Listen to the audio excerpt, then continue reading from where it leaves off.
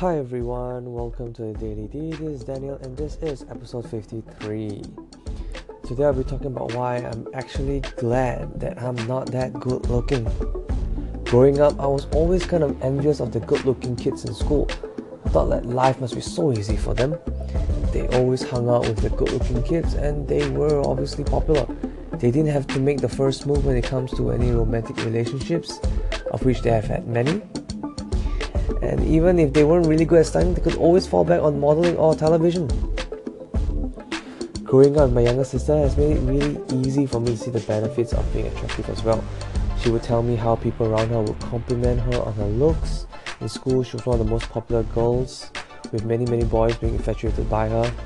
But I also learned that there are cons, problems, when it comes to being good looking. And this is something I feel people don't normally consider. Well, for one thing, attention is always on her, and being an introvert, she doesn't really like it. Well, I like attention, but unwanted attention is just creepy, stressful, and annoying. A stalker, for instance, or people messaging you constantly who can't take a hint and say things just to get your attention. 2. It's harder to keep friends. You have no idea how many of my sister's friends have already confessed to her or has a thing for her. She can never be one of the guys. And inevitably, there will be ones that can't take the rejection and will give up on the friendship altogether. And even if he's willing to remain friends, we don't know if you should continue talking to them in fear of hurting them. I definitely wouldn't want that. I care a lot about my friends, and just imagining my female friends confessing to me and making things awkward isn't something I want happening.